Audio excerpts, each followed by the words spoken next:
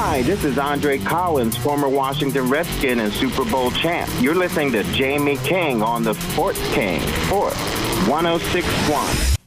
Coastal Carolina University offers you the academic experiences you need to succeed after college. From marine science to computer science, from theater to music technology, from hospitality management to health administration, there is a place for you at Coastal Carolina University. With inspired learning opportunities in the classroom, in the field, online, and around the world, Coastal Carolina offers the opportunities to support and empower your success. Visit coastal.edu to learn more. Less is more, right? Well, not when it comes to dealership benefits. I'm Tim Cosgrove, General Manager at CMA's Colonial Honda. We're extending the warranty on every new car from 5 years, 60,000 miles to 7 years and 100,000 miles. Don't forget, we also have 7 Honda Master Technicians, a community outreach program, free car washes with each service, and many other benefits. CMA's Colonial Honda. Owners just do more. Visit cmascolonialhonda.com today. Hear ye. It's time for the Sports King Show, live on Sports 1061. The show with scores, interviews, the hottest topics, and the biggest sports stories of the day. It's the show where you'll hear from the players that make the plays, as well as the key coaches and personnel who make it happen. All of this and live phone calls from you, the Sports King Nation. Now, direct from his castle, located in an undisclosed location in the capital city of Richmond, Virginia. Let's welcome to the throne His Highness, Jamie King, the Sports King, on Sports 1061. And good morning, everyone. Welcome to another edition of the Sports King on Sports 1061 alongside the Atlanta Brave hat-wearing Ben Maitland, the Daytona 500 shirt-wearing, high-styling, profiling Ben Maitland. Woo! How about that, Ben? Looking good, my man. Wearing the Daytona stuff. Thank you. I try. Some of the best stuff I've got in the wardrobe right here. Well, I tell you what. Woo! Exactly. Can't leave out a Ric Flair woo, at least for start the week. Ric Flair out to start your week. We will be joined momentarily by Perry Williams, longtime friend of the show. Perry Williams, a two-time, and you better get it right when you talk to him, two-time world champion for the New York Football Giants. And Perry, an amazing guy, has a lot of stories, is a guy that I've always loved to hang around and just reminisce with him, talk to him about all the great days. Of course, he was drafted in the 1983 draft, round 7, pick 178. Played at North Carolina State. Make sure you know that. NC State Wolfpack. Proud Perry Williams. So we're going to catch up with him momentarily. But we want to thank you for joining us on the Sports King Show on Sports 1061. And it is going to be a beautiful day across Central Virginia, and we hope it's beautiful wherever you are. And we want to head out to the phone now and welcome to the Sports King Show, Perry Williams. Perry, thank you for joining us this morning. How you doing, Jamie? Good, buddy. Thank you for having me on. It's a great day, great morning. Hey, I'm happy. I worked out this morning, ran a few miles, and did my little wind sprint, so I'm good to go. He is a workaholic, guys, and let me tell you something. If you hang out with Perry for any stretch of time, you're going to find one thing. The guy is physically fit. He always works out, always keeps himself in shape. He did that when he played. He did that now. He's done amazing things. Perry, let's go back to the 83 draft and coming out of NC State. Did you always think it was going to be the Giants, or you hope it would be the Giants? Where did you think you might end up? Well, I thought I was going to end up in Seattle or Tampa, to be honest with you, Jamie. I had that notion that was under the impression that that's which way I was going to get drafted. But fortunately for me, I died and went to heaven. I got drafted by the New York Giants. What a great city to be in, and it was wonderful. I didn't like the weather when I first went there. I wasn't used to all that cold weather, but I got to adapt. I got adjusted to it, and everything went well. It's been a great time for me all those years that I played, as well as the years afterwards. So it's been great. You played college football. You ran track at NC State. You held the 55-meter indoor record in 1983 with a time of 6.22 seconds. Guy could run. Tell me about your track background, how much that helped you at the next level in terms of football. Oh, yeah, tremendous help, Jamie. I started running track, obviously, at AAU Junior Olympics in North Carolina here for many years, and then I, went on to high school with it. And then, obviously, when I signed to go to NC State, it was a dual scholarship, football and track scholarship. So it helped me tremendously with my speed, of course, just running and enjoying it. I did well. I won the ACC championship 200 meters on the outdoors. Then I qualified for the Olympics in 1980. I was ready to go to Russia. Unfortunately, Jimmy Carter, former president of the United States, decided that no American athletes was going. So I never had a chance to go. But I qualified in 200 meters at the time.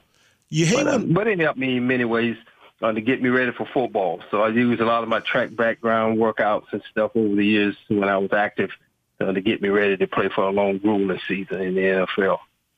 You hate when politics enter sports. Tell me, I know what a great athlete you were.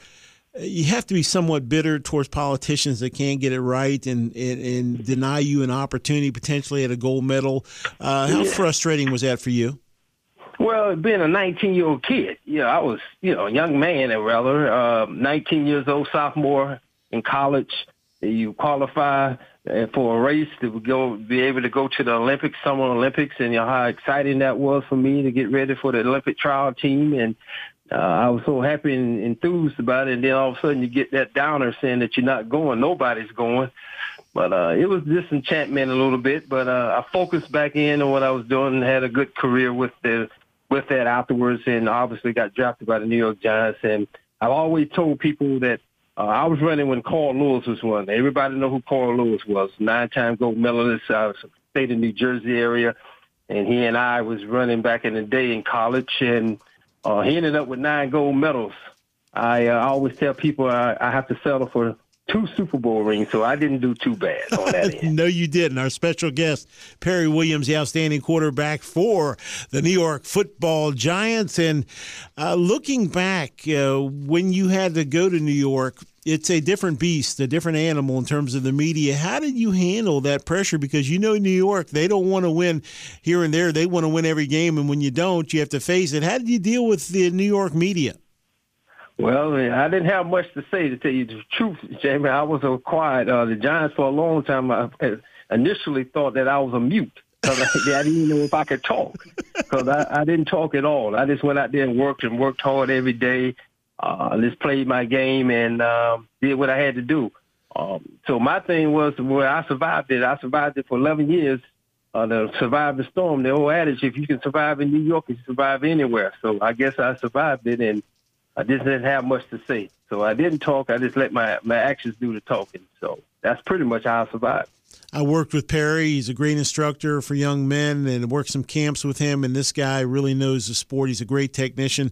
When you look at the fact that you didn't talk a lot, but your play talked volumes, you were a guy that laid the wood to people. Great cover guy. You could do it all, backs out of the backfield, speedy receivers. The fact that you were versatile, it had to be something you were so proud of as far as your game. Yeah, absolutely. I thank God every day. I'm a spiritual person, go to church, and I believe that things happen for a reason, and God gave me a special gift when I was born, and I was conceived that I was going to be an athlete someday. And I just took my precious gift and maximized it to the best of my fullest of my ability. And I'm still doing it. I don't play no sports anymore, but I encourage all the young men and women around that I'm engaged with and talking with to be all they can be and be the best. So I just always was appreciative. I always tell young kids, young men and women to take advantage of the window of opportunity. When the window of opportunity is to come knocking at your door, be ready to go. So preparation is the number one key. When you played for the Giants, you have the great players, LT, Harry Carson on that defense. That defense was just incredible. Carl Banks, all the guys on that defense. What made it so special, Perry? The love for one another.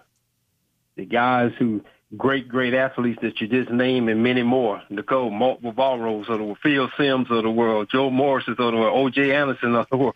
I can go Mark Collins, the other great cornerback that we had. Terry Kenob, Clemson University, great safety we had, free safety. we just had a litany of guys who love to play the game, love one another, worked hard together. Teamwork makes the dream work. And I say that all the time in a lot of my speeches, Jimmy, and I believe that we believed in team. You know, no one guy is better than the other guy. We all knew that Lawrence Taylor was one of the greatest linebackers that ever played the game, player, period. But he understood that he needed everybody. He needed us to be successful. So that's how we became successful, because we left that me mentality at home and said we will always supersede the me mindset. So that's how we played it. Let's talk about Bill Parcells, the impact he had on you, not only as a coach, but as a man. A lot of times people look at him and say, you know, he's gruff, and some people don't find him approachable. But when you play for him, if you're his guys, I mean, this guy loves you. He'd go to the wall for you. Talk about your relationship with Bill Parcells. You know, Parcells, he was a very eccentric guy. The guy was obviously a great coach. He was a great coach. He understood the game itself. He understood people. He worked with people. I always thought for a minute he was a psychiatrist, because he always tried to get into everybody's head and see how you was ticking, how you thought, and your thought process. And that's a challenge for anybody in corporate America, any man or woman who's involved with organizations or the education institutions as well as sports organizations or programs. You got to understand the people. You're as good as the people you surround yourself with. So he was good at that, you know, maximizing his opportunities and how he dealt with guys. And for myself, speaking for myself, he didn't have to say too much to me, because he could tell me once or twice what he wanted to get done, and I went and got it done. You know, he didn't have to mule with me to get me to go. Some guys he had to yell and scream at times, but for the most part, things that we did together as a coach, his first year as a head coach was 83. That was my rookie year. And so we were, for 8 years straight together, we did a lot of things great. We won a couple of championships, and that was wonderful. So I'm happy for him. He's in the Hall of Fame.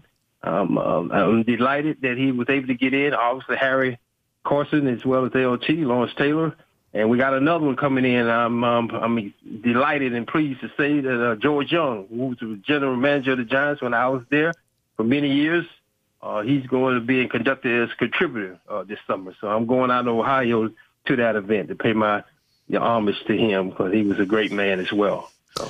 Our special guest, number 23 for the New York Football Giants, Perry Williams, wore the uniform for 9 years proudly. This guy was one of the very best. He didn't talk a lot, folks, when he played, but trust me, his play spoke volumes about the man.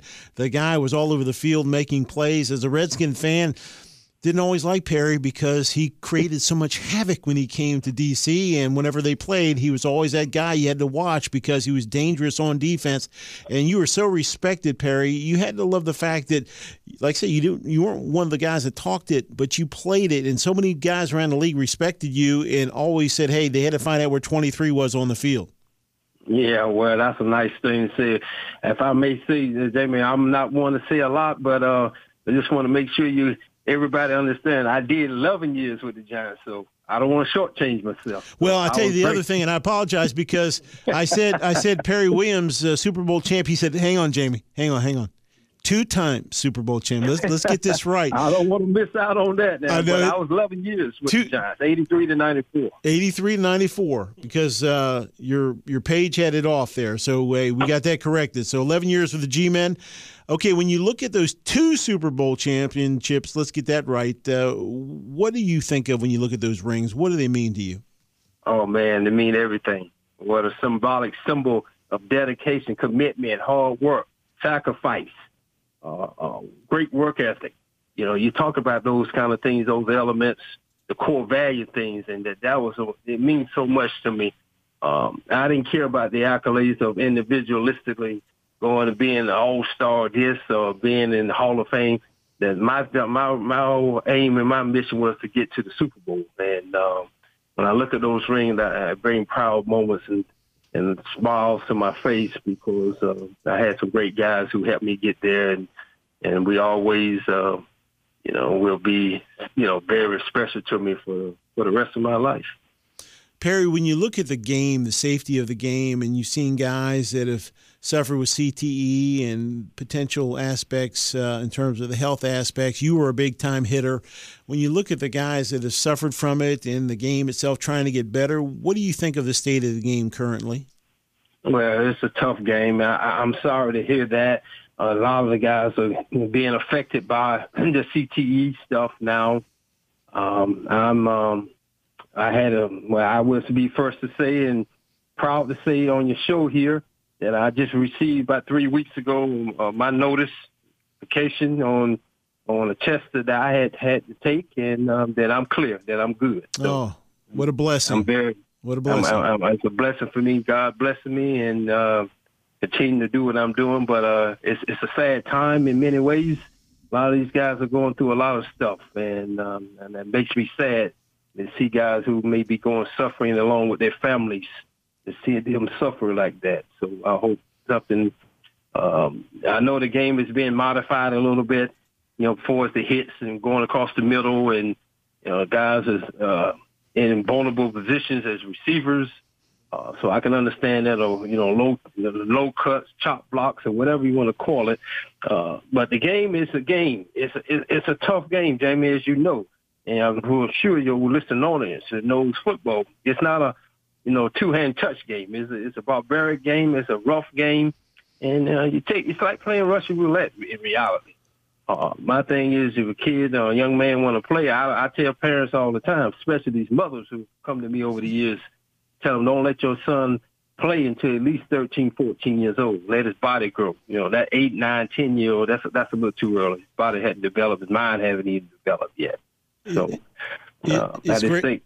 Yeah, it's great you say that, because I tell the parents the same thing. When you're a young child, your brain's still developing, and you want to make sure you protect your head. And when you get to that 12, 13-year-old age, you can start getting into the game. But like I say, before that, you don't want to take unnecessary hits, and you put your body out there. But great advice, Perry, and it's something that you definitely know a ton about. I want to ask you, as far as your career with the GMEN, when you look back, you are so proud to be a part not only of New York and the Giants as a whole, but you'll always be a G-Man. What does that mean, just being a part of that internal family of the Giants, as far as being a longtime Giant? What does it mean to be a part of that group? Oh, it means everything to me personally, that I was a part of something special. I was part of a special organization, a special company, Wellington Mara. The Mara family has owned that Giants organization since 1925. And it brings special things to my heart, that they accepted me, and they respected what I did as a player, not only on the field but off the field. I tried to represent them in the best way I possibly could, and I'm very proud of that. That Mr. Merrill, Wellington Merrill, before he died, he wrote me a letter, and he had made mention in the letter that he thought of me, what he thought of me as a person, as a ball player. And he kind of ended up with the letter saying that I was a Giant for life, and that meant something. Wow! To get that from him. And I still have that letter in my house here in North Carolina, in my scrapbook, and I'm gonna cherish that forever. Mr. Mayor, he didn't have to do it, but he did. He thought enough of me to write me a letter. So I still have that, and I'm appreciative of the job. Obviously, I root for the Giants, of course. But my life has moved on. So I had to move on to bigger and better things. And now, as you know, I'm working with kids. I do a lot of youth outreach programs, done it for years now, giving back, character building, life skill, leadership, teamwork concepts. Currently, now I'm at Long Island University outside of New York City. I'm the sports management director, newly got in this past September last year, and I'm happy. I'm happy with what I'm doing with teaching sports management class and psychology of sports class, and doing what I do. It's just trying to change lives, get these young people ready for the leaders for tomorrow, get them ready. We're going to have just a little bit more time in this segment. We're going to ask you to hang on, and we'll have you back after the commercial. But, Perry, it's so interesting to me, a guy that was quiet his whole career. who grew as a man, and now you're an instructor, a guy that stands, I've seen you talk, man. You stand tall and proud, and you really talk with the confidence of a guy that really knows what he's talking about at all times, and you control a room like few people do. And the fact that you help instruct not only folks on the sports management side, but young athletes as well looking to go into football, you have really evolved into a top-flight speaker as well. Thank you very much. I appreciate that. So do you enjoy now, I know you're going around, you do a lot of recruiting as well and a lot of the speeches. What is the main crux of what you have to do on a daily basis with your job? Well, the job at the university, at Long Island University, LIU, out there in Brooks, about 15 minutes from Manhattan. I teach 2 classes a week, teach Monday and Wednesday. Teach the sports management class, as I said, and the psychology of sports class. I do 2 classes a week, Monday and Wednesday. So Tuesdays and Thursdays and Fridays, more of administrative stuff. Or I go out on the road and I go to various high schools in the area, New York, New Jersey, or Connecticut, and I try to recruit kids.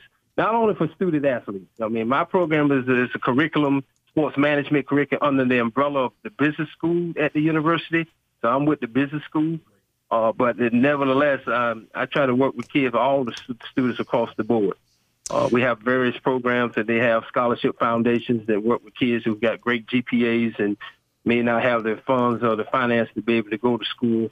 So they have great grades. They may have get an academic scholarship, much less a sports scholarship. So I look to find all the top, the top grade, top rated students, boys, men and women. They try to get them to come to LIU. So we had a great recruiting class with our football program, which we're a D1 school now. We just was bought in this past year to D1 level. So we up and coming. We're getting ready to go, and I'm excited about it. We're going to take a time out. You're listening to the great cornerback from the New York Giants, Perry Williams, on the Sports King. When we come back, you're going to find out the hardest hit he ever saw. I had dinner with Perry Williams in New York. We talked about this. It was something, his eyes got so big and wide talking about this story. It's one you don't want to miss. We're going to find out that and much more as our conversation with the great Perry Williams of the New York Giants continues. You're listening to Sports 1061 and the Sports King Show. Don't go away. We'll be right back with Perry Williams. Hey guys, this is Tress Wade, punter for the Redskins, and you're listening to the Sports King on Sports 1061. Hi, sports fans. It's the Sports King for the Podiatry Center of renowned foot doctor, Dr. Paul Ross.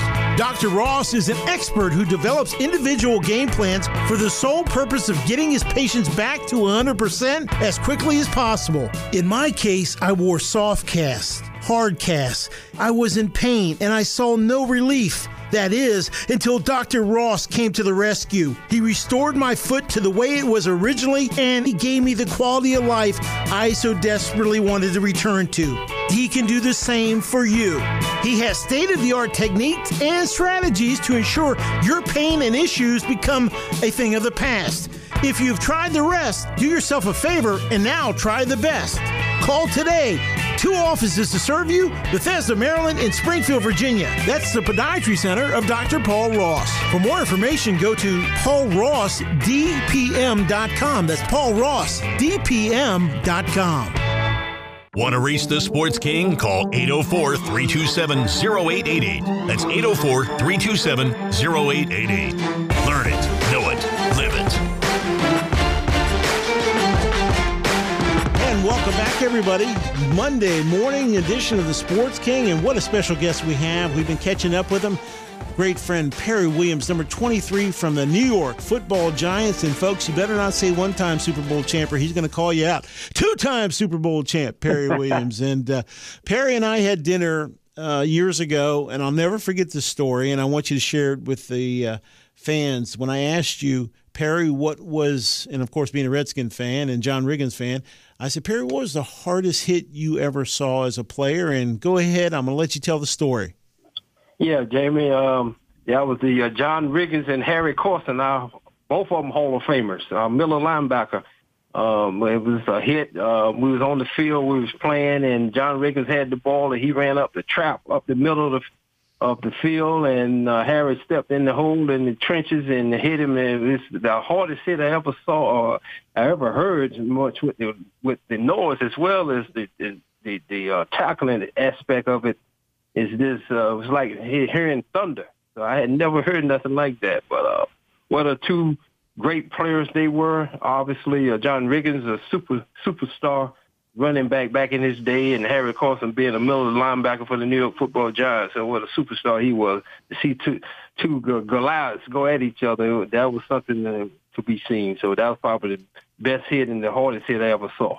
You told me it cracked their helmets. The hit was so hard, and that you were in the backfield watching this, and it's one of those ones where you saw coming. It's like an accident you saw coming. I remember you telling me, and you said that it literally sounded like, I guess, how those two rams up in the mountains when they hit head to head. They said it was just colossal hit that you just couldn't believe either one got up from.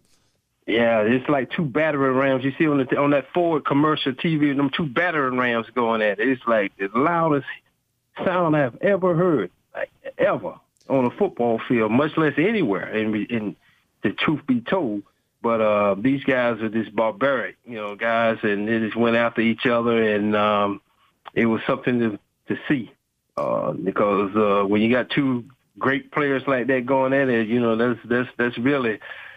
Some great gladiators, if you will, going at it. It's something to see. And we always had great games, the Redskins and the Giants in those days, 80s and 90s. You guys had great players, Joe Thousand, Doug Williams, and Dre Schrader, and Art Monk, Ricky Sanders, and Gary Clark. I mean, I can go on and on. The Hogs, the offensive line. But we always had some special games at that time. But it's always good to reflect back on and think about it. You had such a great career, of course, at Giant Stadium, your home field. Talk about the G-Men and their fans. What made them special playing in front of those guys in New York? They definitely held you accountable. If you won, no better place to be. When you lost, you definitely heard it. Oh, yeah. Well, that's one of the things about the Giants fans, and I'm always indebted and gratitude to them forever. My fans, the fan base up there was great to me. At times, they got mad. They want to throw apples and oranges and bottles at us at times. But I think we brought more happiness to them than they brought sadness over the years and all those years that I was there. This is a great group of people, very knowledgeable people, knows the game. They know if you're giving 100% and they know if you're not giving 100%. So I'm just very delighted the fact that I had the great honor and the pleasure to play amongst those people. And what really softens my heart nowadays when I'm up in the New York area, when I'm doing my work, or if I'm out anywhere, a lot of them will come to me and talk to me, and that warms my heart because I get a chance to see the people that I really didn't see when I was playing. Because when I was playing, I was very busy, so I didn't get a chance to meet a lot of the fans. So nowadays, since I've gotten away from the game, I've met a lot of people, and I always enjoy meeting Giant Nation. I look at, of course, back at the Super Bowl, and you look back at the ownership, and Mr. Mara, Wellington Mara, writing you a letter. I've heard great things about him. Sum him up as an owner. I mean, you talked earlier about him writing you a handwritten note, but the fact that if you don't have a great owner, it's hard to really a lot of players will play, but they don't always have that great relationship. You guys were different with Mr. Mara. Could you talk about that? Oh, yeah. Well, I can sum it up in 2 words: class act. He was a class act. Well, he was a man who had great integrity, man who had great wisdom, the man who architect, along with his family. His father, I think, bought the team when he was 9 years old in 1925. Mr. Mara was affiliated with that team for 80 years. He died when he was 89. So you can imagine 80 years of football. Wow. The information and the knowledge that he had and the wisdom that he had. He was just a class act guy. His family, he's been always good to me. He recognized who I was as a person. He made it possible, and he made aim, and he made mention. He said that he wanted me to be a Giant, and then that happened. And I'm very appreciative to his family, even though he's deceased and gone now. But I'm still appreciative for everything that was done for me. Obviously, you have to work. I went out there and I played hard and did what I had to do, but not only on the field, played hard, but off the field, I tried to represent, as I said early on, represent the company, the organization. I didn't bring any shame or the embarrassment to the organization. That was more than my number one goal. My grandmother, in 1983, when I first got drafted, Jamie, she said something to me that resonated. When I was leaving my little town of Hamlet, North Carolina, on my way to New York to my first training camp, she said, "Who is the owner of the team?" And I told her, I said, I hadn't really met him yet, but his name is Mr. Wellington, from what I understand. She said, well, if you don't I know you want to play. If you get up there, you make it, you do it, you do things. If you play 1 day, 1 week, 1 month, 1 year, or 10 years, or whatever it's going to be, you make sure you get that man an honest day's work. And I never forgot that. Wow. And when I got up there, I went to work. I didn't run my mouth. I kept my mouth closed, and I just worked.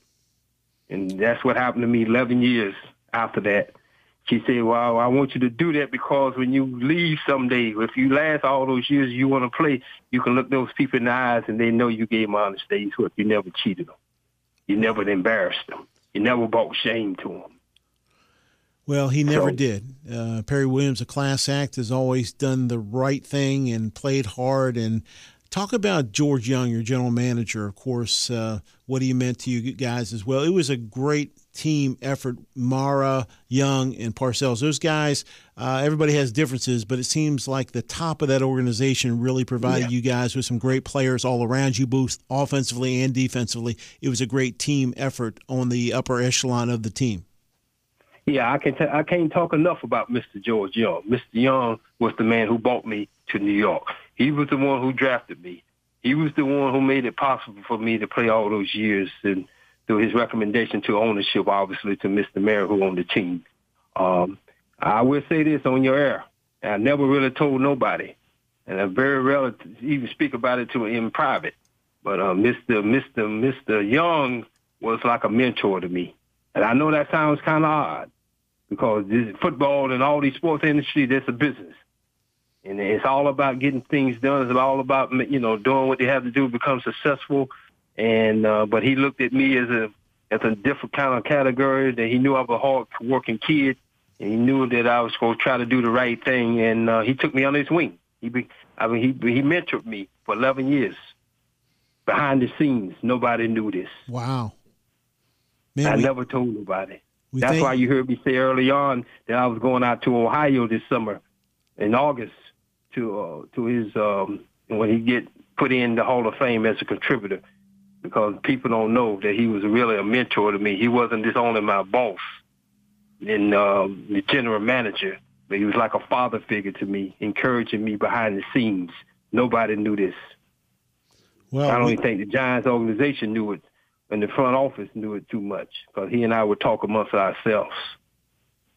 Man, he treated me like a father. I can't thank you enough for sharing that for the first time ever on the Sports King Show. That's quite an honor that you told that story, and I know our listeners. Yeah, I want the listeners to know, when they look at this, when they enshrine these men this summer, when George Young come up, I want you listeners to remember that Perry Williams told this story on the Jamie King show, which is a true story. Yep. That he became a mentor, and he told me once, he said, son, as long as you do 3 things. In 1983, he said, you do these 3 things, then you're going to be all right. You're going to play a long time here. You keep your nose clean. You stay out of trouble.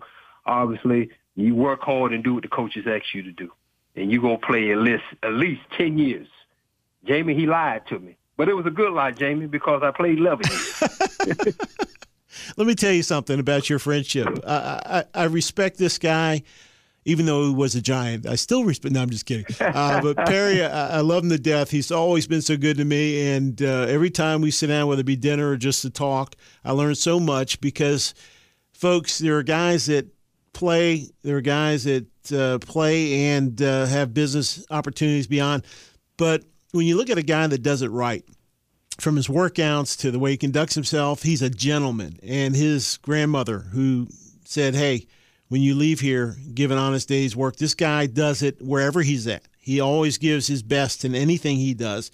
He is a absolute gentleman in all sense of the word. Perry, what would you leave in our final minutes here as far as advice for any parents out there looking to get their sons or daughters into sports, as far as advice for them to be successful. What's your best advice for them? Stay vigilant. Be committed. Be a great worker. Have great work ethic. Have honesty. Be truthful. Have great character. Those are the true elements or the pillars of life that you would need the advice to young men and women or the parents or the loved ones who's raising the children, the young men or the young ladies, is to be contrite, be honest, tell them the truth, work with them, and for the young people to listen. Because the words of wisdom will take you a long ways. I'm a living example of it. I'm a living witness of words of wisdom. I think that the old adage, I think I read somewhere about the great Winston Churchill once said that you make a living by what you make a living by what you get, but you make a life by what you give. Wow. Hey, man, we love that, and we can't thank you enough for spending time with us this morning, this Monday morning. Our special guest has been Perry Williams, the outstanding cornerback of the two-time, better get that right, Super Bowl champion New York Football Giants, 58 years of age, 58 years young, but he looks like he's 38, folks. This guy looks like he still play today. Perry, it's always an honor. You know that. We'd love to have you back this summer as the induction happens, talking about that a little bit more, and you're always welcome on the Sports King Show. And my friend, great catching up with you, and we'll talk to you soon. I appreciate it. Enjoy, and thank you for having me on, and good luck to you, man, with all your endeavors and your family. Thank you so much. Perry Williams, special guest, New York Football Giants, number 23. Boy, he was a great one out of NC State, two-time Super Bowl champ. We're going to take a timeout. We'll be right back. You're listening to Sports King on Sports 106.1. This is Trent Murphy, number 93 from the Buffalo Bills. You're listening to Jamie King and Sports King on Sports 106.1. Less is more, right? Well, not when it comes to dealership benefits. I'm Tim Cosgrove, General Manager at CMA's Colonial Honda. We're moving lives forward by extending the warranty on every new car from 5 years and 60,000 miles to 7 years and 100,000 miles. Our mission is to always give our customers more. That's why we have 7 Honda Master technicians and offer a free car wash with every service visit. And now, we will even bring test drives to you because we know that your busy schedules make it difficult to stop in the dealership. Another thing we're extremely proud of is our commitment to the community. From local hero discounts to childhood cancer programs to sponsoring Boy Scout troops. The people truly make us who we are, and we are proud to give back to the ones that give so much to us. So worry less and smile more. Only at CMA's Colonial Honda. Owners just do more. Visit CMA'sColonialHonda.com today. You're listening to a man whose yoga instructor asked him how flexible he was, and he replied that he couldn't do Tuesdays. It's the Sports King on Sports 106.1.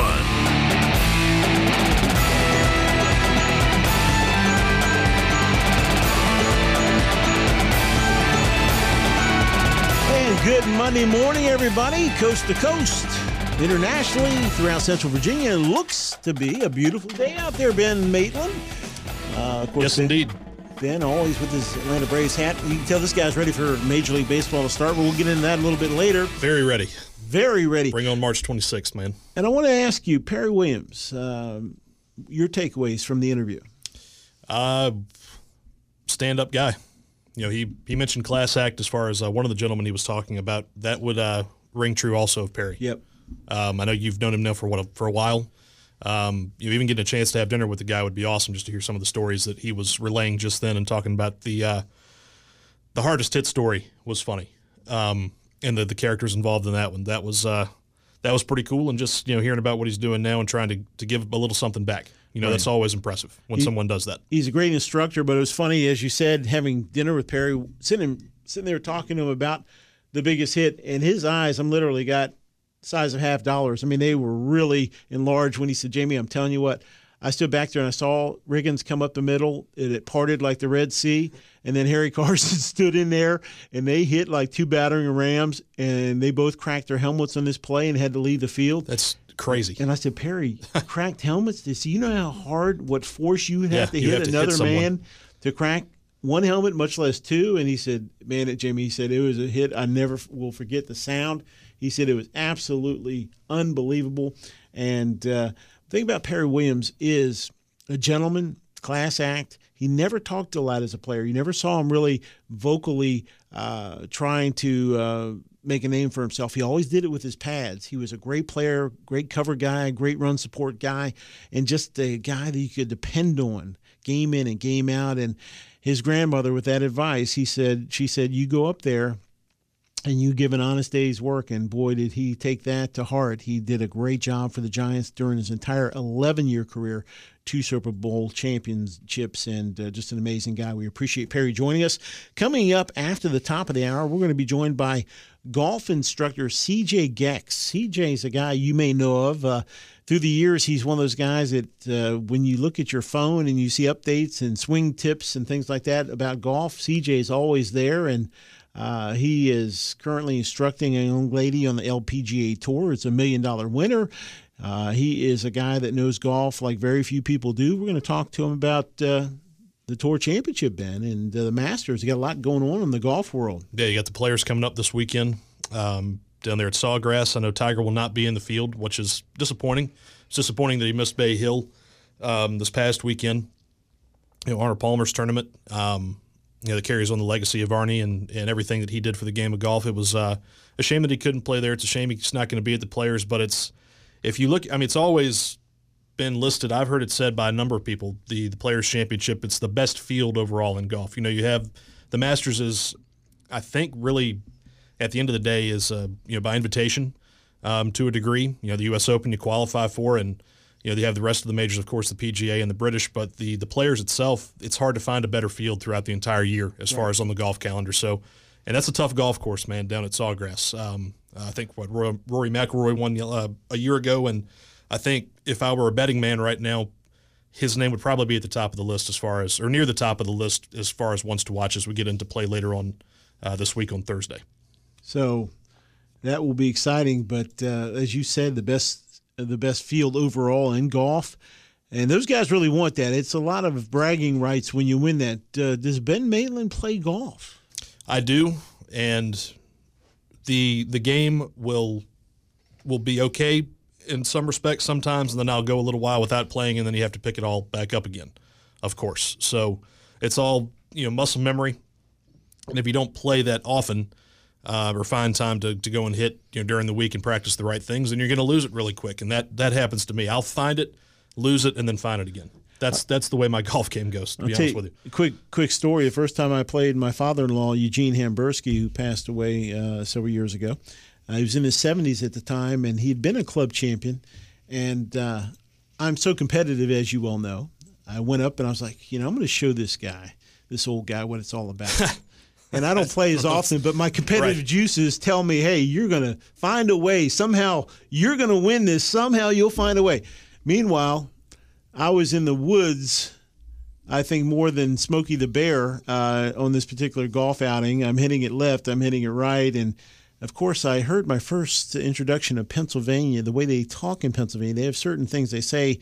And I'm under these bushes looking for my ball, and he says, hey, Yin's going to come out and play with the rest of us today. And so I'm like, Yin's? What's a Yin's? What's a Yin's? So I learned very quickly about the dialect there, but I also, as I came out with stickers all over me, and he's sitting there looking like he's in a GQ magazine, no sweating. I'm sitting there sweating profusely, and he's sitting there waiting up by the green like, come on, we're ready. Come on, keep going. I'm like, oh, man, this is so embarrassing. I mean, this guy beat me like a drum. So Golf's I'm telling tough, you, golf, if you don't play it every day or practice it, please don't get offended when somebody beats your brains in, because I'm telling you what, it's one of those games that you never master. I mean, you look at Tiger Woods. I mean, if he's not playing well, you can tell. It's a game that's so humbling. You can hit the ball perfect a ton of times, but that one miss is like, oh, man, what did I do there? And then when you hit it right, you want to come back and play again. But it's a game that will humble you, bring you to your knees, and make you mutter to yourself and question why you even picked up the golf club to begin with. But, it's a game that's fun when you actually hit a ball good. It brings you back just like a baseball. You hit a ball long, you're like, when you got a home run. You really hit it well, or a base hit, you hit it well. But there's always one that keeps you coming back. Yes. And I was actually just watching I had a lesson here from a guy in town last year and kind of pointed me in the right direction. And I played sparingly last summer, and not as much as I would have liked to. And then, of course, when the wintertime hits, it's hard to find time to go, and actually play on the course itself. I tried to, hit balls here and there just to kind of practice, and was not that good at doing that throughout the wintertime, trying to make time to do it. So I went back and watched the video actually yesterday when I didn't have much to do, and kind of reminded myself what I need to do and what I need to look at next time I go out there. So it'll be interesting to get the perspective from CJ here coming up after the top of the hour, and get his thoughts on how to practice and things like that, and how he goes about his business. And I mean, again, with the players coming up, I think Rory's probably at the top of the board as far as storylines coming into the week. You could make the argument he's the best golfer on the planet right now. And again, oh, by the way, happens to be the reigning champion of the tournament. He's coming off his 7th consecutive top 5 finish at the Arnold Palmer there at Bay Hill. So I think all eyes are on McIlroy. And again, a shame that Tiger will not be part of the proceedings, but they soldier forth, and it's still a very good field. I can tell you a quick story. My brothers, 4 brothers, of course, and all competitive. And so I played my one brother, Earl, and he had a really good day. We were playing golf back and forth, and can't stand to ever lose to your brothers. You always want to beat them. And sure, yeah. I thought it was my win. He thought it was his win. Now, the problem is my brother Earl is a CPA, an accountant, so obviously he knows numbers. So when we went back to the house, we wanted to have bragging rights, and I'm sitting there with my mom and telling her that I played well, and he's saying, hey, he got it. And I'm like, no, you didn't. And then I got really frustrated. I said, look, if my pencil was as sharp as yours, I guess I'd win too. To which he said, ouch, what are you inferring? And I said, well, if it walks like a duck and quacks like a duck. Next thing you know, we both went outside and said, let's go outside and discuss this further, to which my mother said, it's only a golf game, guys. Lighten up. But now we were almost to blows over a golf game because we're so darn competitive. But I'm telling you, when you play well, as you said, it brings you back. It's a great game. Just don't fight your brothers over it. It's not that important. I've come to find out. No, don't come to blows over it. At the time, it meant everything. But now, yeah, because you want to have bragging rights, especially in your own house. But now we want to thank, once again, Perry Williams for coming on in hour 1. CJ Goecks is going to talk about, as Ben said, the Players' Championship, the importance of that. And Ben really nailed it because the Masters, invite-type situation, and all the other great events also out there. But the Players is special because the bragging rights, when you're considered the best player in that field, you really have something that you can wear as a badge of honor. And I know Ben, 17, that beautiful hole there, it's historic. Man, that's one I really want to play. Yeah, that's one of the iconic holes in the entire sport, and they're in the entire game as far as golf goes, is 17 at Sawgrass. It's called the Island. Our cohort, Big Al, is always harping on the fact that it's not technically an island. I guess you still have to walk to it. It's more like a peninsula. Al. He's one that will always kind of harp on the across the pond thing also when you go across the Atlantic. Like, it's not a pond, and it's just a figure of speech at the end of the day. So, there's a lot of attention that will be drawn to 17. Really, that last couple hole stretch there at Sawgrass, I believe 16 is a par 5, longer par 5, that has the opportunity for glory or disaster, and the same with 17, same with 18. When you have the water down the left side of the fairway, if you hook a tee shot, you're dead. If you go way long down the right side, you're blocked by trees. So there's going to be I hope there's some drama. I'll be tuned in over the weekend and see what happens there at Sawgrass. I'm looking forward to that one. And this is, we're starting to get the picture of who's going to be playing well here as we get through the month of March, and everybody is got their eyes on what happens next month there at Augusta at the Masters, April 9th through the 12th. I think it wraps up on Easter Sunday this year. So that's what everybody has highlighted on the calendar coming up after the Players is the Masters. And, of course, Big Al on Sports Phone comes on 8 to 10 before we do. His new time, our new time, 10 to 12, coast to coast on the Sports King Show. And, Ben, I'm telling you right now, this is the last time I'm going to say this. My microphone, if he messes with every this time, one more right? time, please write this down. Please write this. I want him on report today, officially. Big Al. Written up, huh? On report, written up. Something has got to happen with this microphone because this is going on too long, and something's got to happen. Head's got to roll. Anyway, I digress. When we come back, CJ Goecks is also going to talk about the Masters, Ben. He's played there at Augusta multiple times, so we're going to find about that. That's another thing. The ins and outs. You talk about something on the checklist that you want to do. That's on the bucket list. Play at the Masters. Play at Augusta. Is something we want to do. So We're going to find out what that's like. We're going to find out what it's like to work with a top LPGA golfer who's made over $1 million. He's done that. So we got a lot to talk about. CJ Goecks is our guest coming up next on the Sports King on Sports 1061.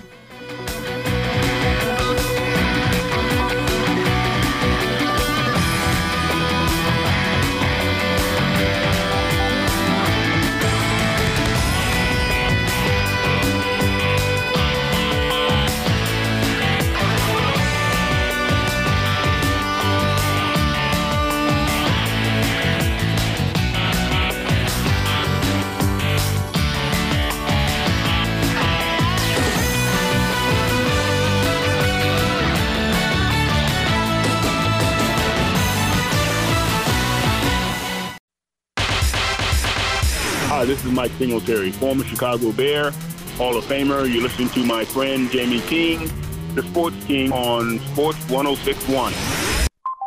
Looking for a top-tier university that is affordable? Coastal Carolina University offers more than 100 undergraduate and graduate programs designed to help you earn your degree. Visit coastal.edu and learn more about the Coastal commitment to student learning and student-led research. Coastal Carolina University is consistently ranked as a top best value university in the South. Visit coastal.edu to learn more and schedule your campus tour. Hi, it's the Sports King, Jamie King, and I'm here to offer you truly life-changing advice. If you or someone you know suffers from foot pain, don't delay. Take immediate action and visit the podiatry centers of Dr. Paul Ross with 2 offices to serve you, Bethesda, Maryland, and Springfield, Virginia. I know firsthand he changed my life and totally restored my foot. He will do the same for you. That's the Podiatry Center of Dr. Paul Ross. For more information, go to paulrossdpm.com. That's paulrossdpm.com. You're listening to the man who thinks that Velcro is nothing more than a ripoff. The Sports King on Sports 1061.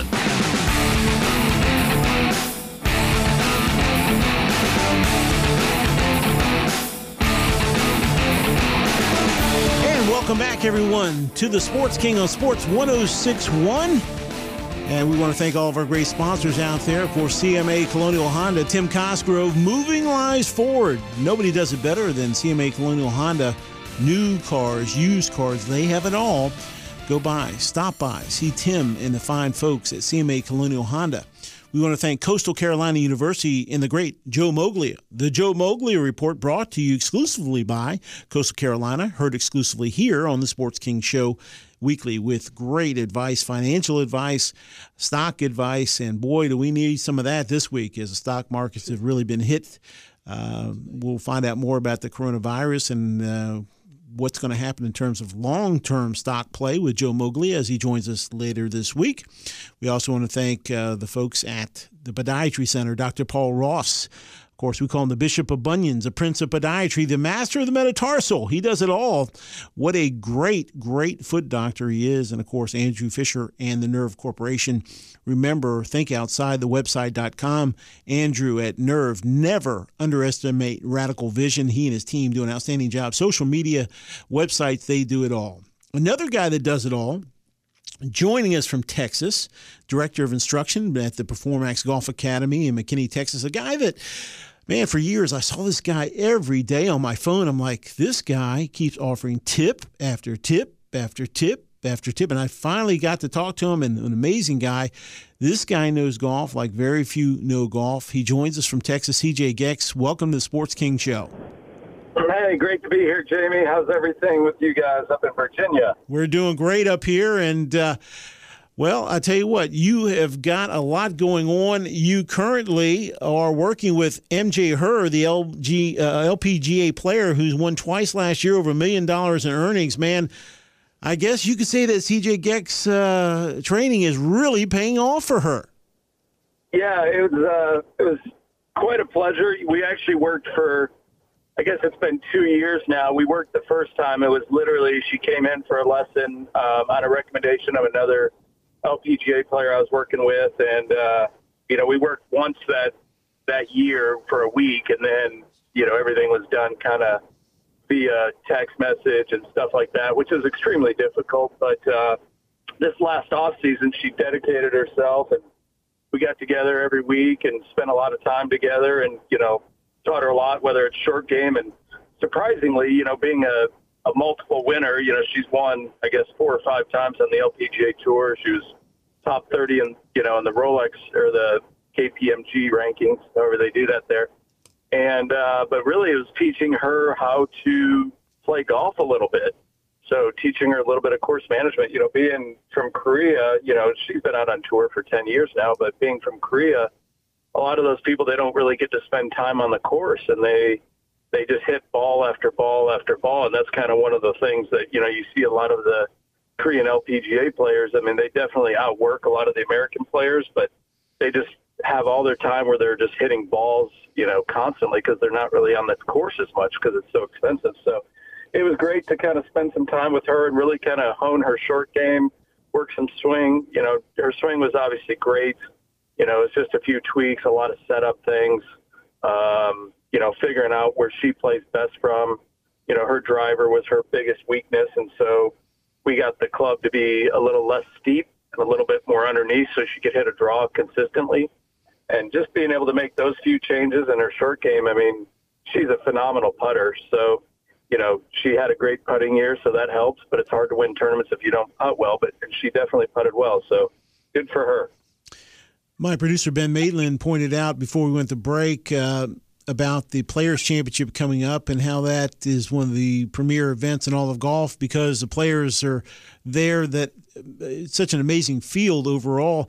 Where do you put that event? Of course, the Masters is an invite deal, but the Players' Championship is special. Talk about your thoughts on the players. Well, it is the 5th major. I mean, it's the PGA Tour. I used to work for the PGA Tour, so when I was at TPC Craig Ranch. So it's obviously, our biggest tournament of the year for the PGA players, just because it is their event. It's at the home of the PGA Tour. So, I mean, it's a phenomenal golf course, and the field is top-notch. I mean, it's not going to get any better, and obviously they gear up for it. You win that tournament, I mean, that's on your record forever, and so they can never take that away from you. So the Players' Championship is definitely, the 5th major, if you will. I put it above a few of the other majors personally, but it's a great golf course. It's a great test, and I think whoever wins that, can definitely hold on to that forever for sure. And not that you're a betting man, but if you were to pick somebody, who's your guy in terms of the players? Who do you pick as your winner? Well, obviously seeing Ricky Fowler play pretty well this last week and the past champion there, he's going to be at the top of my picks for sure. I would definitely say if I had to pick one guy, I would just go with Ricky.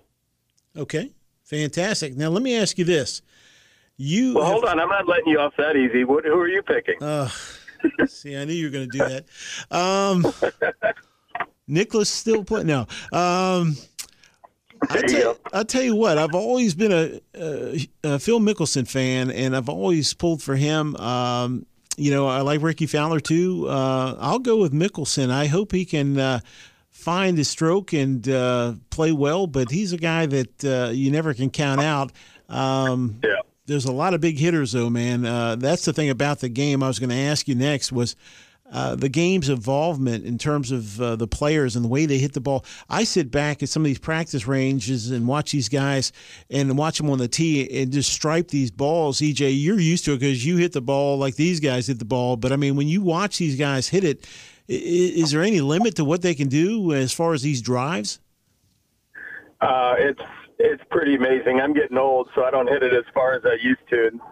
And I played golf with a student of mine the other day, and he's tiny, and he's hitting at 300 yards, and we're playing with one of his high school teammates, and he's hitting at about 350, and I'm just sitting here in awe, And so as far as the limit, obviously I think the equipment has, everyone has, swing instruction has evolved, equipment has evolved, the ball doesn't curve as much, so you can hit it harder. The finesse game, like, when I was growing up, Nick Faldo, these guys, Nicholas, working the ball around the course, now they just take it over the corners. So, the only issue you see, even watching last week, Ricky on a par 4, at that imitation, Arnold Palmer's, he's hitting it through the fairway and he's carrying at 297, and it's like, it's just insane to see how far these guys are hitting. And even like Bryson DeChambeau, I don't really think it's as much as the equipment as well. I don't think that's as big of a problem. I mean, you look at Bryson DeChambeau last year, they were talking about him flying it into the middle of this net at Riviera, and now he's flying it over it because he got in the gym. And, these guys aren't doing the partying like they used to, back in the Weiskopf, Nicholas days.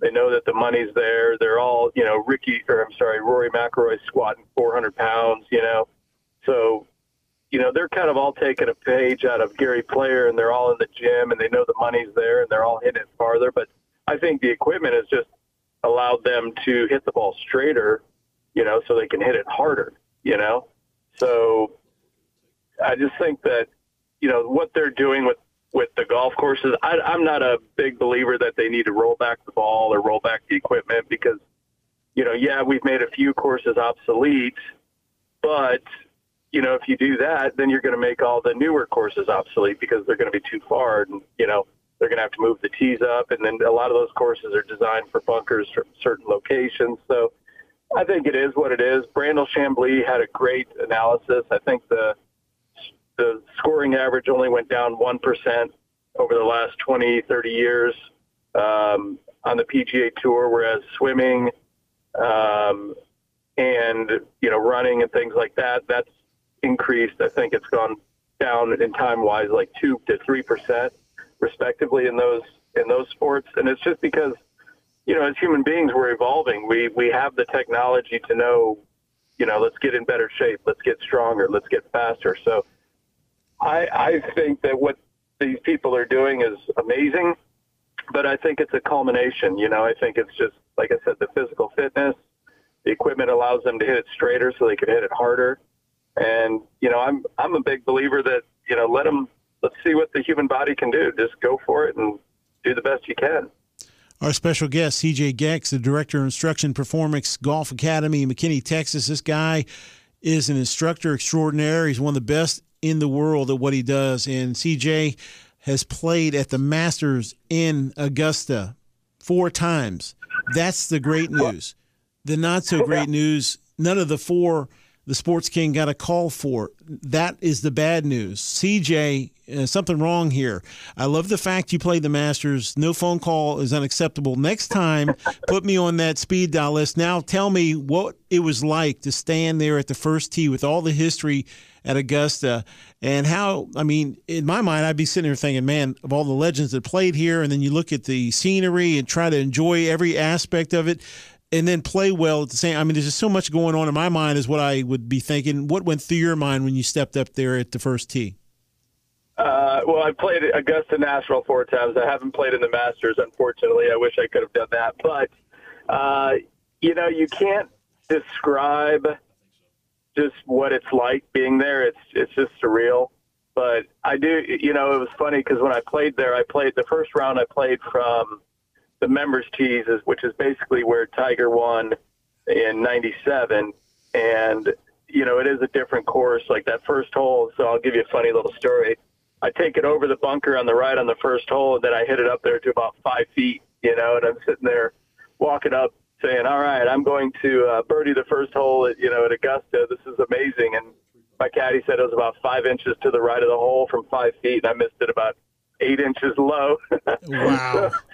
Yeah, it's not that difficult of a course from tee to green, but when you get to the greens, that's obviously everyone knows the story about that. And the only difficult part is knowing, where to place it so you have the best putt. But I hit it to 3 feet on number 9. I got lucky. It kind of bounced over the bunker, just right on the edge and spun down, and the pin was kind of the Sunday pin placement. And I was so nervous on about a 3-footer. It was insane. You're playing a 3-footer, 8 inches, 7 inches, whatever, almost outside the hole. And you just can't describe, number one, the course, how beautiful it is. And when you're out there and you're just walking and, you're just looking around and where Tiger hit his shot from, where Jack hit his shot from, all these locations of where every pin is. And so you go into this course, you've been playing it the first time, and you kind of have an idea of where to hit it, but you also can't fathom like the lies. Like 13, I kind of made a mental note. I had a shot in there, and I think I was hitting a 5-iron this one day, and the ball was literally right at knee height, and I'm in the fairway. And so, with that hole, you could hang it out right real easy into Rays Creek or hook it into the trees, or the stuff. So being able to see the course, I mean, if anyone's listening and they've never been to it, that they have to go to the course just because, you have to get the pimento cheese sandwiches. That's the best in the world. But the whole facility, you just can't do it justice. TV can't do it justice. And that shot on 18, it's so far uphill. You can't fathom just how much uphill that shot is. And, so that is by far my favorite tournament. That to me, every course, especially in Texas, is green at that point. Beautiful spring, flowers are blooming. And it's just the most amazing tournament and obviously location for golf. He played the Masters course 4 times, and an amazing story there. I'm telling you what, that's one of those things you always dream about. And I know it wasn't easy getting on that course, man. You have to know some people to get in there, but great job. One thing about CJ Goecks that I've always been impressed about is the fact that he's a teaching pro at El Dorado Country Club. He's a certified biochemist. And the thing about it is you have such a thing about the science of golf, and talk about your approach, because it's not the normal approach. You have so much that goes into developing swings, and talk a little bit about your methodology in terms of improving people's swings. Well, so I was a certified biomechanic through Paul Check, who is pretty amazing when it comes to knowing what the body does. And then, I've been fortunate enough. I worked for David Ledbetter when he was the number 1 instructor in the world. Then I went to work for Jim McLean, who was the number 3 instructor in the world at the time. And so just being able to kind of see those guys and pick their brains and just learn, from the best, and just learning kind of what the body is. But I'll tell you what, the biggest thing for people to understand, and you can just break it down to, fundamentals are important. As a kind of a beginner golfer, but they're extremely important as a tour player. So, we're talking tiny bits off here or there can make the difference between missing the cut or winning. Excuse me. But, so my biggest thing, and what I want people that are listening to understand, is cause and effect. Someone might be over the top and we hit our drivers bad and we hit the poles and the slices, and so we're trying to change that. But the biggest key is what's causing that over the top. Now you can understand, is there, is it just a swing thing? Is it their lack of mobility in their right arm? That's where the biomechanics come in, where you can kind of really understand it. TPI, Titleist Performance Institute, has done a lot to kind of make that public and, teach us instructors, so we can make our students better. So if you can really kind of understand, what the fault is, and then, try to figure out, and I always like to take it back to, address or, the start of the backswing or whatever. And then you might put a person through a few tests. And if they fail those mobility tests or stability tests, then you can really kind of say, hey, look, we can do this, but your body won't allow it. So we need to get you to do these for certain few exercises, and your learning curve will go through the roof. So that's the benefit of kind of the biomechanics, is just understanding, faults, and compensations and faults and fixes. It's just being able to fix someone that they can make the greatest improvement. Because if your body won't allow you to do it, you're just going to be getting the same lesson over and over and over again until you get that fixed.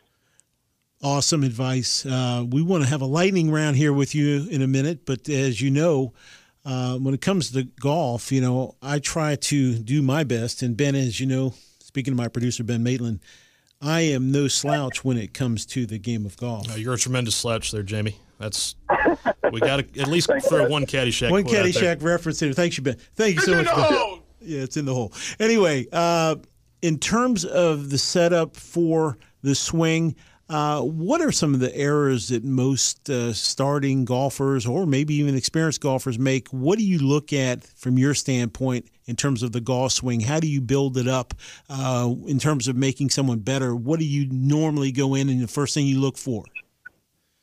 First thing is grip. That's going to be the number one. And majority of golfers are slicing the ball, and so you got to get the grip correct. Primarily getting the club more in the fingers of the left hand. I see most people, if you're wearing out your glove, like most people do in the heel pad of their left hand, that's a big no-no. You're robbing yourself of distance. You're probably going to slice it. You're never going to be a good ball striker. So first and foremost is grip. And then, some of the drills that I've done, in my online instruction, because you need to make it simple for people. So, I'll put their feet together and I'll teach them to hinge the club so that when their left arm is parallel to the ground, the club is fully hinged so it forms the letter L. So you make an L in the backswing, you swing through, and you rehinge your wrists and rotate your forearms through and form another L. So I call it the L to L drill. That's probably what I give most. I give that to a lot of tour players if they're struggling in certain areas, just to kind of get them to learn to release the club properly. And if you do that for most amateur golfers, they're going to be ecstatic. Then I do another drill called the tabletop drill, and it's just literally straightening your arms using no wrist hinge, swing it back waist high, and swing it through waist high, and just focus on your right knee touching your left knee where you're in perfect balance.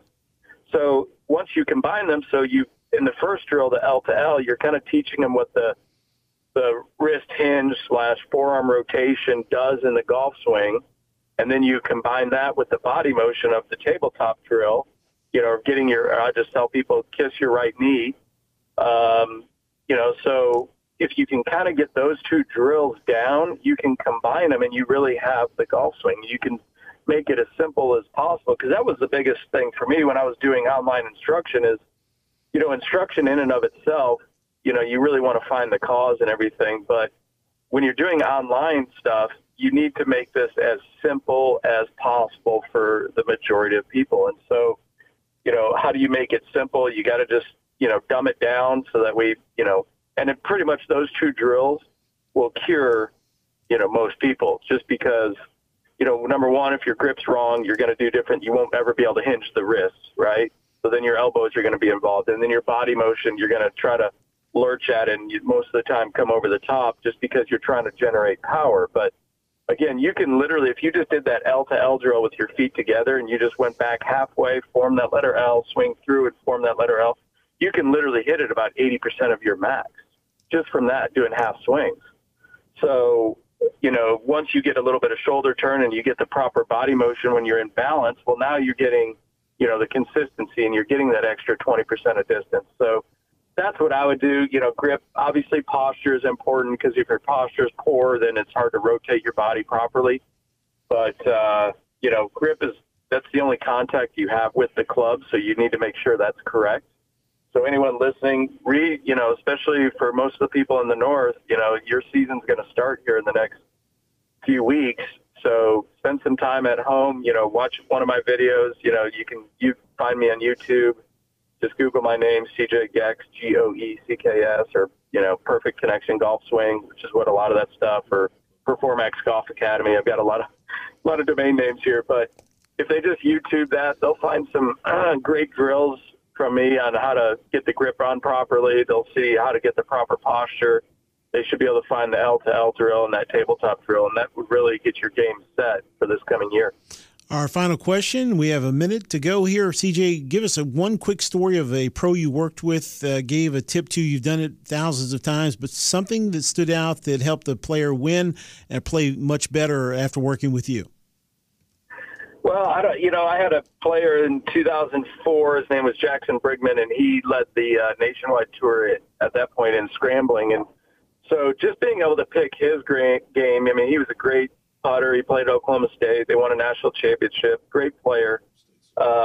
Didn't hit the ball very far, but again, what he kind of taught me was kind of when I do my short game stuff, I kind of name shots. So a low shot would be the ball in the back, kind of a medium, the CJ medium. I got to market myself here, Jamie. So, and then the CJ high, is more in the forward part of your stance, and then you open the face. Well, he kind of gave me one that for those players that are playing in Florida, they have a lot of grain. You know, if you're those guys where they walk off the green, you know, all the grain is laying into them. So it's the ball back, but the face open. So that way you can make good contact, and the ball, the club's not really going to dig as much, because anytime you put the ball back, you kind of get that leading edge going into it. And that's a shot that I've taught players, and it's helped me out. It's, you know, when you're playing in a lot of grain, especially here in Texas or Florida in the South, you get a lot of Bermuda grain. So ball back, face open, you can kind of get away with a lot of those shots. And for my better players, when they are playing on tour, that's a shot that they love. And I learned that from Jackson. So it was great for me. 15 seconds left. Who wins the Masters? Oh, man. Dustin's not playing that well right now, but it's kind of hard to cut him out. I'm with you. I would love to see Phil Mickelson. I think that he can still play well there. You know, he has been playing great, and he is getting up there in age. But if I had a wish, I would want Phil Mickelson to win it. And then obviously Rory is playing well, you know, to see him get the career major. I would say my wish is Phil, and I'd probably pick Rory to win the Masters. Fantastic. CJ Goecks is the Director of Instruction, Performance Golf Academy, McKinney, Texas. And real quick, CJ, where can folks see you one more time? They can find me. Just look up either Perfect Connection, golfswing.com, or actually it's been moved over to golfswing.com. Golfswing.com would be the best place to find me. You can find a bunch of instructors on there as well. That's what I would tell people to do. They've got great prices and on all kinds of videos. So just check out golfswing.com and just search my name, CJ Goecks. CJ Goecks, our special guest, hour 2. We can't thank you enough, CJ. We'll have you back on again, and hit them straight, my friend. All right, you too, buddy. Thanks, man, and stay warm. You got it. CJ Goecks, our special guest. Man, this guy not only knows golf, instructs golf, he is something special when it comes to the game of golf. We're going to take a time out. You're listening to Sports King on Sports 1061. Hi, sports fans. This is former Washington Redskins quarterback and Super Bowl 26 MVP Mark Griffin. You are listening to my favorite sports show, The Sports King, hosted by my great friend Jamie King on Sports 1061. Less is more, right? Well, not when it comes to dealership benefits. I'm Tim Cosgrove, General Manager at CMA's Colonial Honda. We're moving lives forward by extending the warranty on every new car from 5 years and 60,000 miles to 7 years and 100,000 miles. Our mission is to always give our customers more. That's why we have 7 Honda Master technicians and offer a free car wash with every service visit. And now, we will even bring test drives to you because we know that your busy schedules make it difficult to stop in the dealership. Another thing we're extremely proud of is our commitment to the community. From local hero discounts to childhood cancer programs to sponsoring Boy Scout troops. The people truly make us who we are, and we are proud to give back to the ones that give so much to us. So worry less and smile more. Only at CMA's Colonial Honda. Owners just do more. Visit cmascolonialhonda.com today. The Sports King studio line is now open. If you got a sports question, thoughts on your mind about your favorite team, we'd love to hear from you at 804-327-0888. That's 804-327-0888.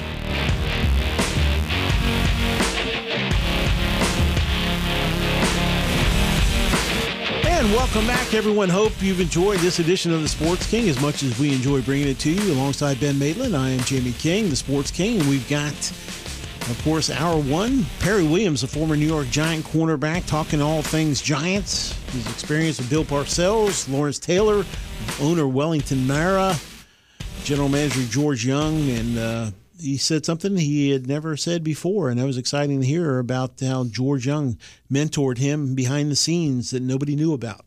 So that was a great story. Also, the story of the biggest hit he ever saw, John Riggins meeting Harry Carson in the middle of the field, head-to-head, 2 cracked helmets later. He said the biggest hit he ever saw. Hour 2, we started off with CJ Goecks, learned a lot about golf, of course, the Masters. He played there in Augusta 4 times. He also worked with a young lady that won almost $1 million+ as far as LPGA. She'd been on the actual tour for a while, but found success with CJ, and her name was MJ Herr, LPGA player, who won twice last year. So we enjoyed catching up with CJ, who gave us some great tips. Hope you had a chance to listen to that. I think we changed some lives. Yes, we did. at least the golf lives anyway. Yeah. If you were listening to CJ just then, that was fun to step through just some of the little tidbits and drills that he has people do, if you were able to pick up on any. And trust me, when you look outside today, see the beautiful blue skies, makes you understand that not only Major League Baseball is right around the corner, but time to play some golf. I'm excited about that. Get out there and enjoy it. And we want to turn our attention to NASCAR, of course. That is the area of expertise of Mr. Ben Maitland. He loves the NASCAR world. Joey Logano with a big win, and I'm impressed. Ben Maitland's in a pool, if you will, which I didn't know they did for NASCAR races, and he has been finishing very well, and I know he's not where he wants to be, but, man, the last couple of weeks he's been second, and if it's not rubbing, it's not racing. Ben, you're doing well on the NASCAR side, and you've got some news as far as that goes. Yeah, Logano picking up win number 2 on the young season yesterday. He's the first one to win multiple races through four weekends. You had Denny Hamlin, of course, win at Daytona.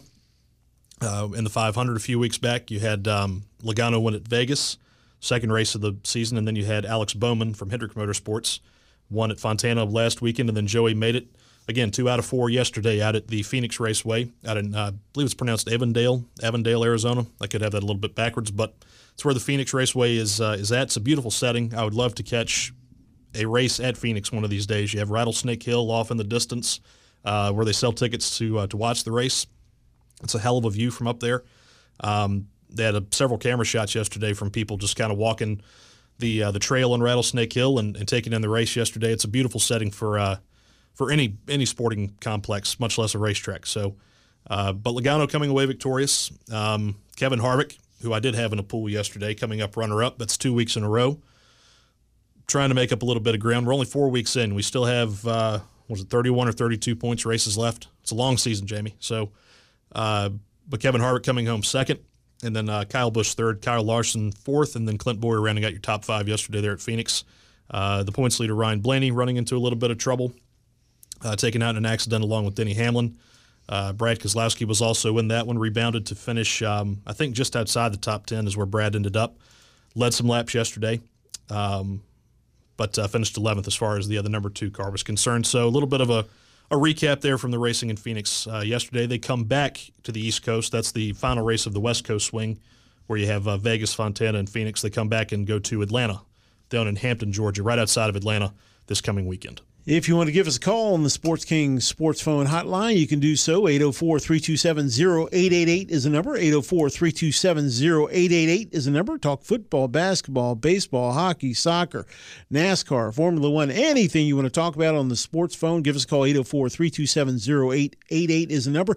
And, Ben, I've got to ask you this. Why is it that NASCAR, it's not my sport.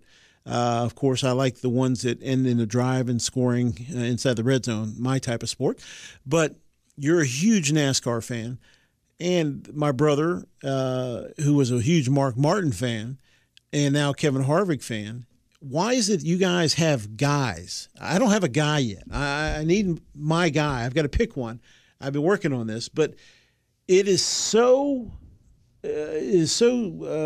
a big thing with you guys in terms of, hey, that's my guy, and that's the guy I follow, to the point where guys literally want to fight if you speak bad of their guy. It's like you're such a possessive thing. No, man, don't talk bad about Junior. If you do, I'm going to blah, blah, blah, blah. And I've seen and heard guys in bar fights over somebody disparaging their guy. Why the love for these NASCAR drivers? Some people take it too far, I would say.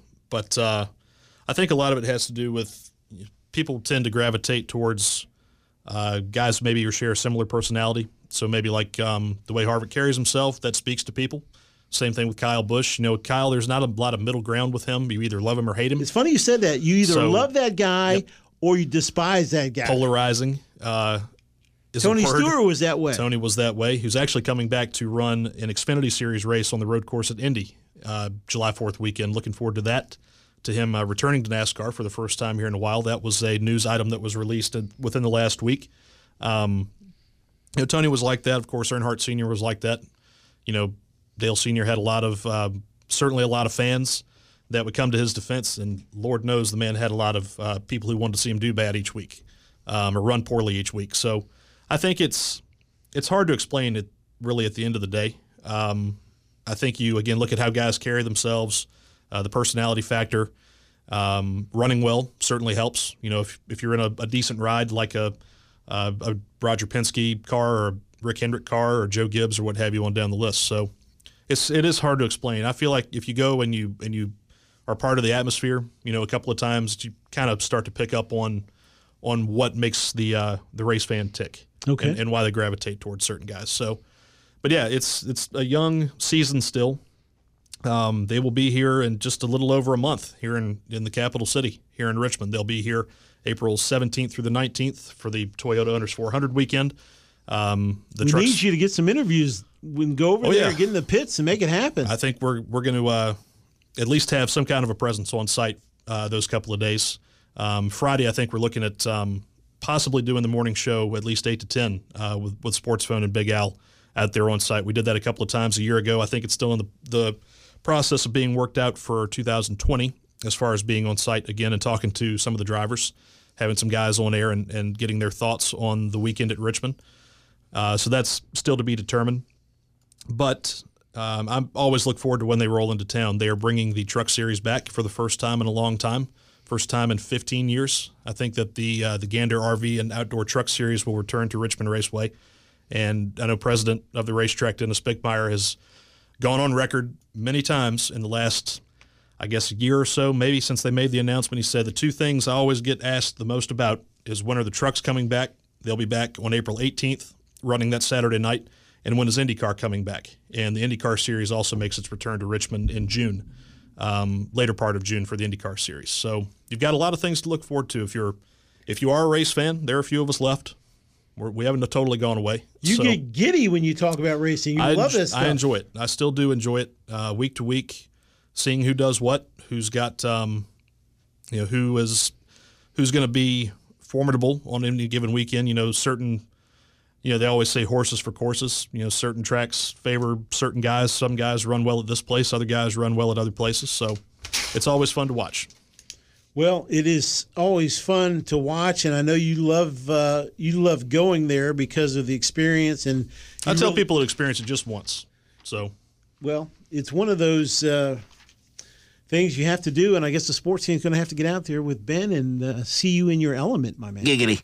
Yeah, exactly. Thanks, Quagmire. Somebody else saying giggity is, as we transition, Bill's new quarterback. Yes. I can't believe this. This guy can't cover Ben Maitland. Now, he might be able to cover me, but I'm telling you, Josh Norman, his best days are behind him. Got enough speed to outrun Josh. But maybe in a zone coverage he'll be okay. But he signs a one-year deal with the Buffalo Bills for $6 million. It can reach $8 million, sources told ESPN. Norman reunites with Bills head coach Sean McDermott, who was his defensive coordinator with the Carolina Panthers from 2012 to 2015. Norman's agreement with the Bills was first reported by the NFL Network. The Bills' starting cornerback, All-Pro Tre'Davious White, is currently undecided about returning. So we have to see what's going to happen there. Second-year corner Levi Wallace started 23 games for Buffalo over the past two seasons, including 16 regular season games in 2019. The team also signed former Texas first-round pick Kevin Johnson in 2019, but both Johnson and Wallace are free agents this offseason. Buffalo holds the exclusive rights to sign Wallace. So your thoughts on the signing of Josh Norman? Curious, I think, from the Bills' standpoint. I thought they were a good enough defensive. They returned a lot of pieces from this past season. You saw what they did. We had Trent Murphy on here, what's that been, a few months back, when he was en route to Texas on the hunting trip, and we talked, about the Bills and where they stood as far as going into the 2020 campaign. He was confident that they could put a winner out there again. You give Josh Allen another year under his belt, maybe another piece or two on the offense, and I think they could certainly contend in, depending on what happens there with the Patriots and what happens with the rest of the division in AFC East, that could be open for the taking. So I think I would be cautiously optimistic if I'm part of Bills Mafia that Josh has anything left in the tank. They do have Tre'Davious White. They have Levi Wallace at the cornerback spots. But, they if someone does go down, then Norman's not a terrible depth piece, but I would like a better option if I'm on the Bills. I don't see it. I mean, maybe the Bills see something there, but 32 years old, that's not a spring chicken also anymore as far as I think he's lost his coverage skills, but it is what it is. Maybe in his own scheme he can help in situational deals, but I don't know. I think his best days are behind him, but the Bills saw something in him, decided to make a run at him, and that's more dead weight we got rid of here in D.C., so good luck to him in Buffalo. I don't know how it's going to work out, but I do know the Bills are a team I really enjoy, and they are definitely getting better, and they will contend in the AFC this year, no doubt about it. We want to switch gears to the hardwood, the NBA scoreboard from last night. We're going to go through that and give you what's on tap for tonight. It was yesterday, the Nets in Brooklyn defeating the Bulls 110-107. DeAndre Jordan, 11 points, 15 rebounds for Brooklyn in the victory. Colby White, 21 points, 6 rebounds in the loss for Chicago. Zion Williamson, man, this guy's getting better every game. The Pelicans defeat the Timberwolves in Minnesota 120-107. Jrue Holiday for New Orleans, 37 points in the win. Malik Beasley, 21 points, 9 rebounds in the loss. This game was a classic game, one that could have gone either way, but it was a lake show on the road, kind of a road game, if you will. 112-103. They were deemed to be the road team, defeating the Clippers, both playing the same building. LeBron James, 28 points, 7 rebounds.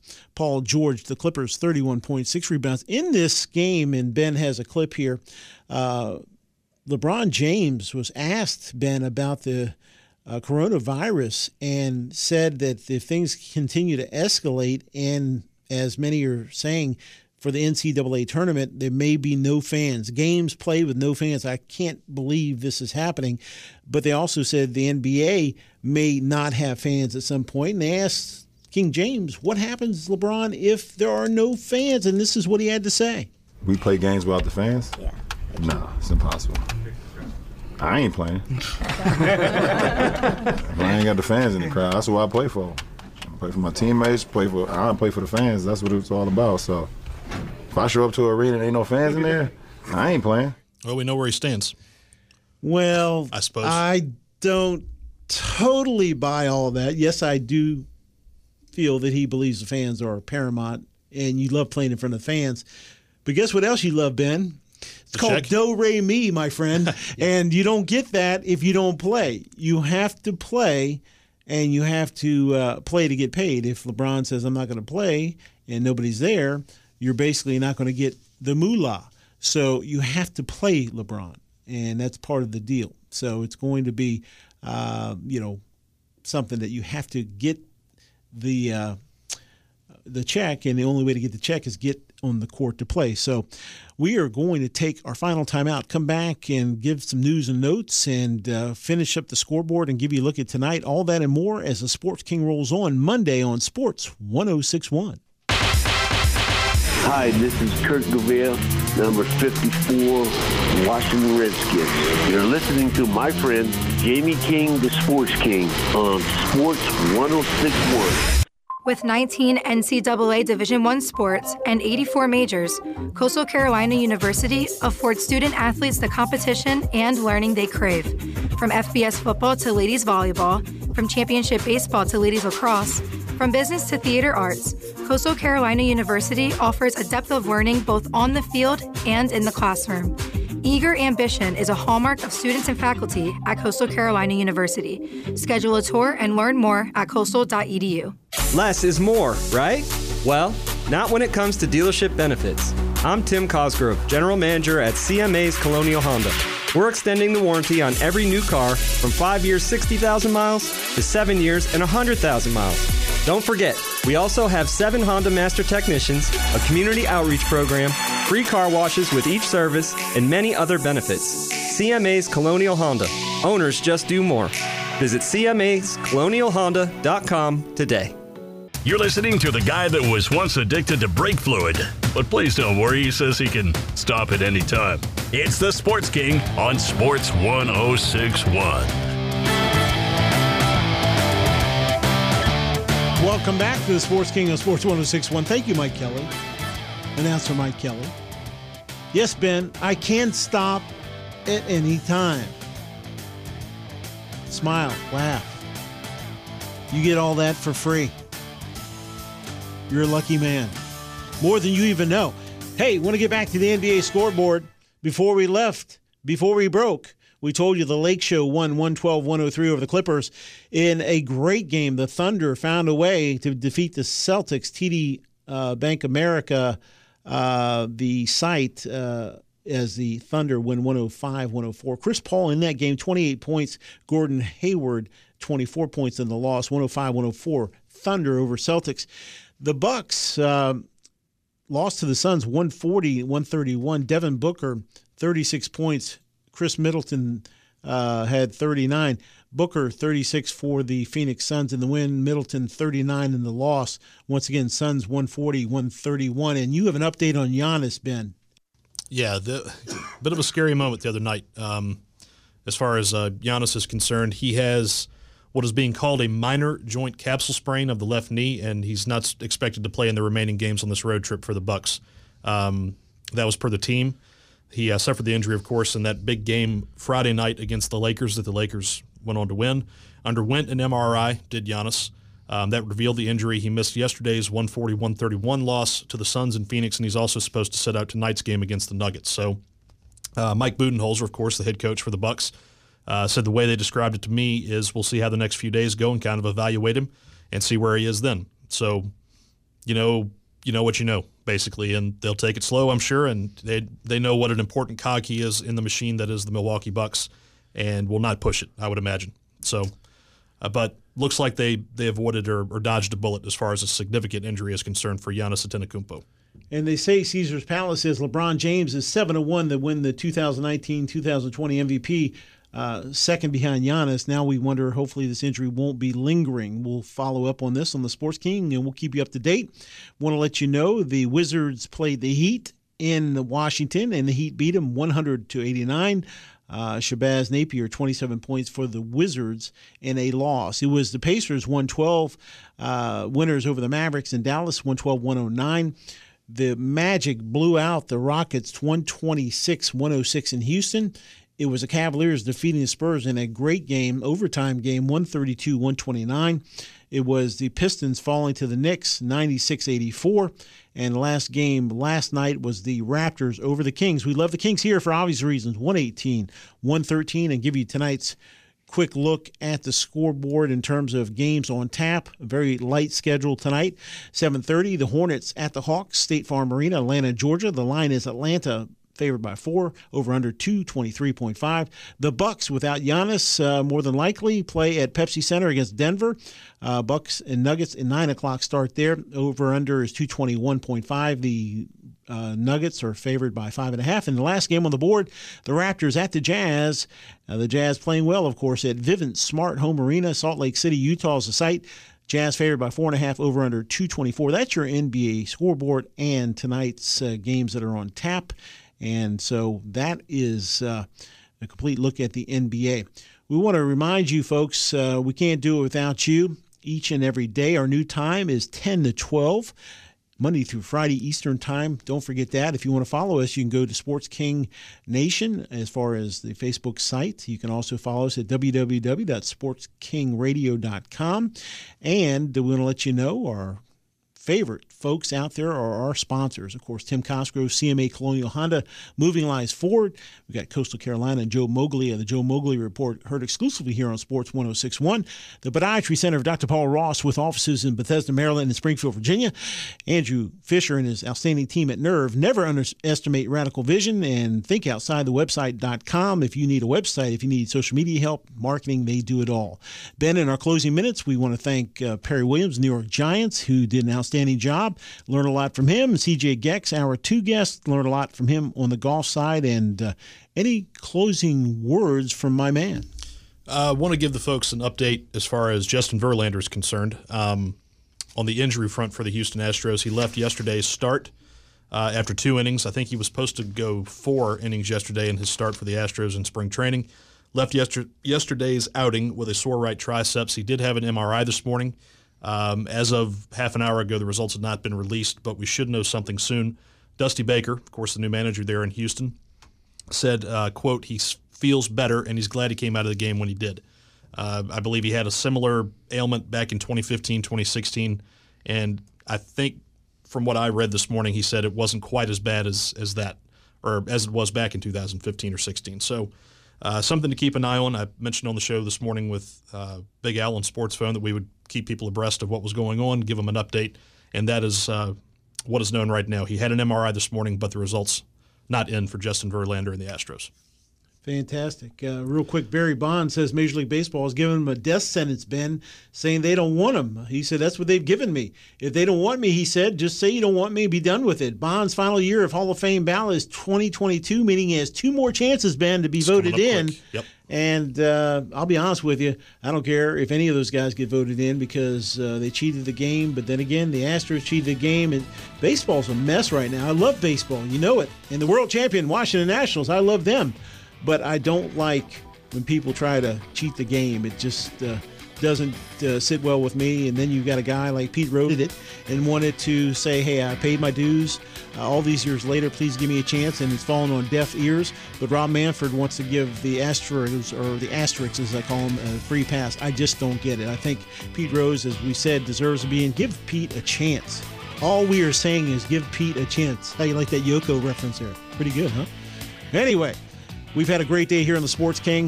Thanks to Perry Williams, special guest, CJ Goecks, and Ben Maitland. I'm Jamie King. Have a beautiful day. We'll see you here tomorrow on the Sports King.